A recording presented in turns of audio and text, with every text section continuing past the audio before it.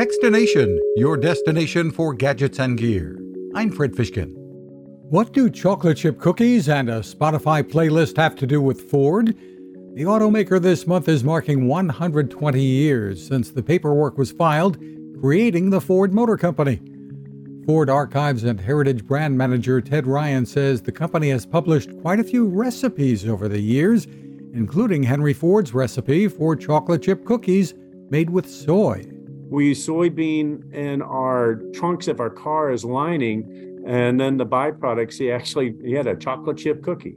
Pretty interesting. And there's a Ford 120 Spotify playlist. I was stunned when I began to pull it together how many people have sung about the Ford V8 and the famous Deuce Coupe. And many more.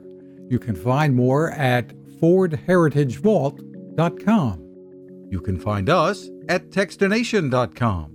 I'm Fred Fishkin. Now this. It takes a lot of listening to build a better radio, and that's just what the folks at C. Crane have done. Bob Crane and his crew, nestled among the rivers and tallest trees in the world in Fortuna, California, have made a habit of listening to their customers. And that's just what they've done in building the CC Skywave SSB, the Swiss Army knife of portable radios.